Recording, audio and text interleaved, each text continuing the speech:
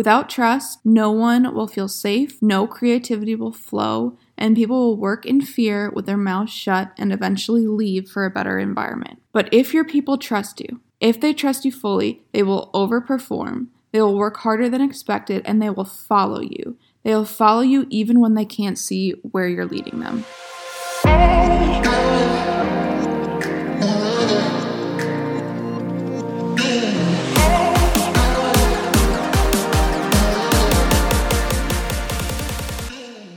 Welcome to the Fit to Lead podcast, where we talk all things service, leadership, and how to leave a legacy worth remembering.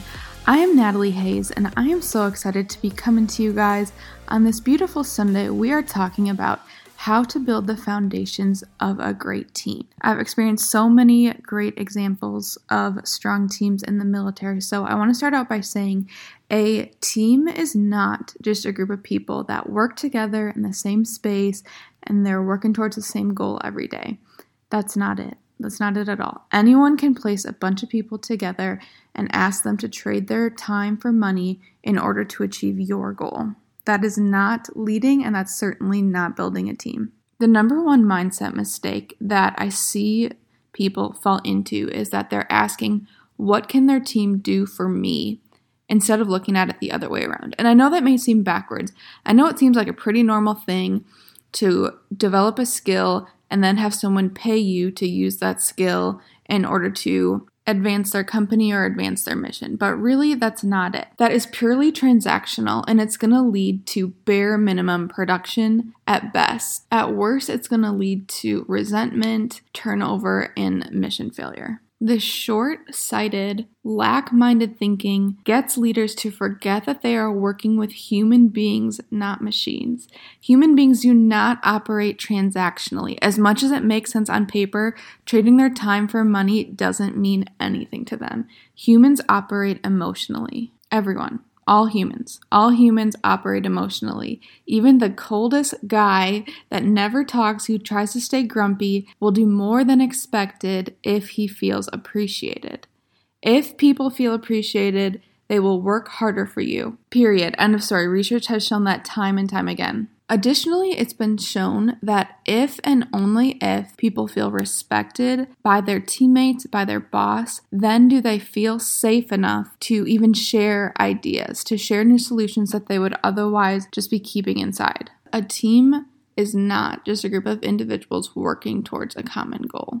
A team is a culture. It's a shared, relentless pursuit of the same vision, built only on trust, respect, and accountability. Leading a truly great team is no easy undertaking. You, as a leader, must set the example. You must exceed the standard that you've set, but most importantly, you must build this foundation of trust amongst your team. Without trust, no one will feel safe, no creativity will flow, and people will work in fear with their mouths shut and eventually leave for a better environment. But if your people trust you, if they trust you fully, they will overperform, they will work harder than expected, and they will follow you. They will follow you even when they can't see where you're leading them. So in this podcast, I am going to go over 3 easy ways you can build trust and set the foundation for a great team. So I want to start out by saying all of this, all the trust building foundation falls on you, on the leader. It's all of your responsibility. So there's no finger pointing towards this person didn't do this or this person didn't do that. If your team doesn't have a foundation of trust,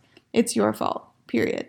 Okay, so that was kind of a preliminary, but the actual first step, team, is to assume the best. You, as the leader, extend trust first. And by this, I mean you assume that your people, if they got to you in the hiring process, if they got this far, you assume that they can do the job. You don't come from that first day a place of skepticism, a place of them having to prove to you that they're good enough. You take that first leap of faith in this person that made it to your team, and you extend the trust first. And this can be a really hard one, especially for people who like to hold their work close, like to have it done a certain way, but I'm telling you, it's going to mean so much when you trust this person right off the bat, and you can do this by giving them some responsibility right off the bat, delegating some of your work to them, which I know is so hard. Oh my God, it was so hard for me to delegate my work to other people. It still is sometimes because it's just so hard for me to communicate how I want things done, but it's worth the effort. It's so worth it. So assuming that this person is suspending your trust to assume that they know how to do the job allows you to not hover and encourages you to teach them, not tell them how to do their job. It's going to make them want to rise to this expectation that you have of them right off the bat. They're going to understand right away that they better be a high performer to be a part of this fast-moving team. Don't hold back on giving new people responsibility. Trust that they know how to do it. Let them run. See how they do. Now, of course, you come back and assess as they go and give them their left and right limits as they need it. But you also assess the things that they need improvement on, but you also recognize the positive things. Some leaders think that they need to hold out on praise or they need to hold back on this appreciation to make people always be striving to gain it, but that's actually the opposite. The more people hear appreciation and praise, the more they understand that they identify with somebody who gets results and does things right, and the more that they want to uphold that identity. So the first step is you assume the best, extend the trust first, and give them something to run with and some expectations to meet. It will be so empowering to them right off the bat. All right, number 2 is all about understanding that they're a human with a whole life and not just a machine who's here for you from 9 to 5 to serve you. We are working with emotional humans, guys, and it's a beautiful thing. It's such a gift that I think is taken for granted too much. But as a leader, it's your job to facilitate intentional communication with your people. So what does this mean?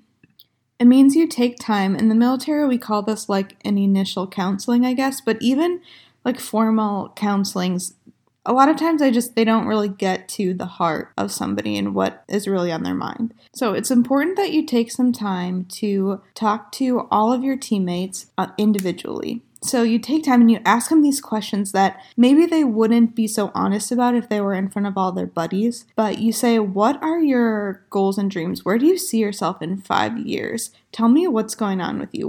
Where do you want your life to go? And you would be surprised how many of these young people come out with these huge dreams that you would never know, you would never guess, because I'm telling you, they're not going to say them in front of their battle buddies, but you would be amazed at how many young soldiers want to go back to school, want to go be an officer, be a warrant officer, want to be a sergeant major someday, want to build a side business and get out of the army, whatever it is. It's so important that you care about seeing the whole person, that you don't just see them as a hand in your company from 9 to 5, but you truly take time to just have those conversations and you say, hey, well, you know what? I want to help you get there. I don't know how I can help you get there.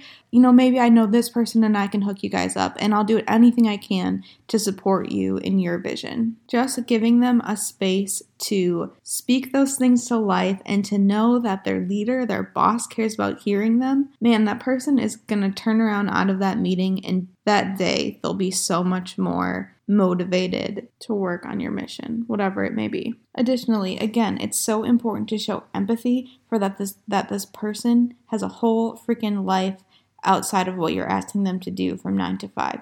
So if they have to pick their kids up every day at 3:30, is there a reason that we can't move meetings to 1:30 to facilitate this? Or if someone drops their kids off every day at 8 o'clock, is there any reason why they can't come in later and stay later every day if they get all their work done? If people feel seen and cared for, they will reciprocate that. They will show that care to their teammates, and it will be just a much better environment than one of strict rules and no flexibility. So number 2 is to connect and to truly care about that connection, to truly care about the humans that are working for you, to see them, to hear them, and to be empathetic towards the fact that they're just a human living a life. They're not a machine to work for you. Okay, number 3, as a leader, it is your job to create and facilitate a safe space for all opinions to be heard respectfully. So many solutions to problems, so many forward-thinking ideas come from people at some of the lowest levels in the organization because, again, they don't have that bias of we've always done it this way. They have a fresh perspective. But they will not share them with you if they don't feel safe. If they don't feel like they have a mutual respect from their team and a mutual respect from you, they will just keep their mouth shut because they don't care. Why would they care? They would rather stay safe than help improve the company because that's the easier option. But if they operate in a space where they want to be heard, their opinion is valued, and they feel safe to do so, and they truly care about the forward progress of the organization, then people will have enough freedom to think creatively and share that with the team. So it's your job to ask the questions, to go down to the lowest level sometimes and say, hey, bud, what do you think? Like, how do you think we can get after this? I'm facing this problem and I can't think of a solution yet. And at the very least, just get those problem-solving, critical thinking juices flowing and just be asking the questions and just create space for discussion. Make sure people aren't scared to mess up in front of you. There's no worse way to squash creativity and critical thinking and ultimately the forward progression of your organization by making people afraid to mess up in front of you, to being so married to perfection that it stops progression. So ask the questions, facilitate the discussion, but also, and this is a big one, truly actually listen to what people are telling you. Even if it's something you would never think of before and at first you're like cringing at it because you're like, I would never do that. Still take the time to listen, digest the information, give feedback, and it will be an awesome cycle of input, discussion, and feedback that will truly feed trust, respect, and accountability within the organization. This is so important to remember too because organizations grow only with diversity of thought. Without getting new people in there, without being inclusive, getting people with different backgrounds that are going to see problems differently, your organization will be halted by tradition. And that is a flaw. That is not helpful. So get new people in the room, get different conversations going, always be aiming to facilitate diversity of thought. And then my fourth step is to empower, to actually develop them, to take time to discover their superpower and then help them build on that. So how you do this is, first of all, when you see something good, you call it out. You don't stay quiet about it. You give praise, and that person, again, will want to do this again and again and again. And then you give them the opportunity to get even better at it. So whether that could be going to a training or going to a school or just giving them more responsibility in this area, you arm them with the experience to develop their new superpower. And not only is it going to help them and their self-worth and their self-identity, but it's going to help you and your team, and you're going to have that much more of a skilled person working for you, working towards your mission, and empowering others on your team to exceed the standard as well. So you give praise and dig for ways to help people get great at what they're already good at. And those are my 4 tips to building the foundation of a great team, which is trust. Number 1, you assume the best and you extend the trust first. Assume that they can do their job and don't hover over them. Number 2, you connect, have intentional communication and get to know them as a full human, not just someone who's there to work for you. You facilitate safe space for conversations, opinions, and diversity of thought. And then lastly, you empower them to get great at what they're already good at and build their self-confidence. Remember that there's so much more to building and leading a team than getting a group of individuals together, but this is where you start. I wish you guys all the best. Thank you so much for listening, and please let me know what you thought of this episode. Please leave me a rating and a review. It just takes 2 seconds. You're already in your podcast app. I would so much appreciate it, and I can't wait to talk to you guys next time. God bless y'all.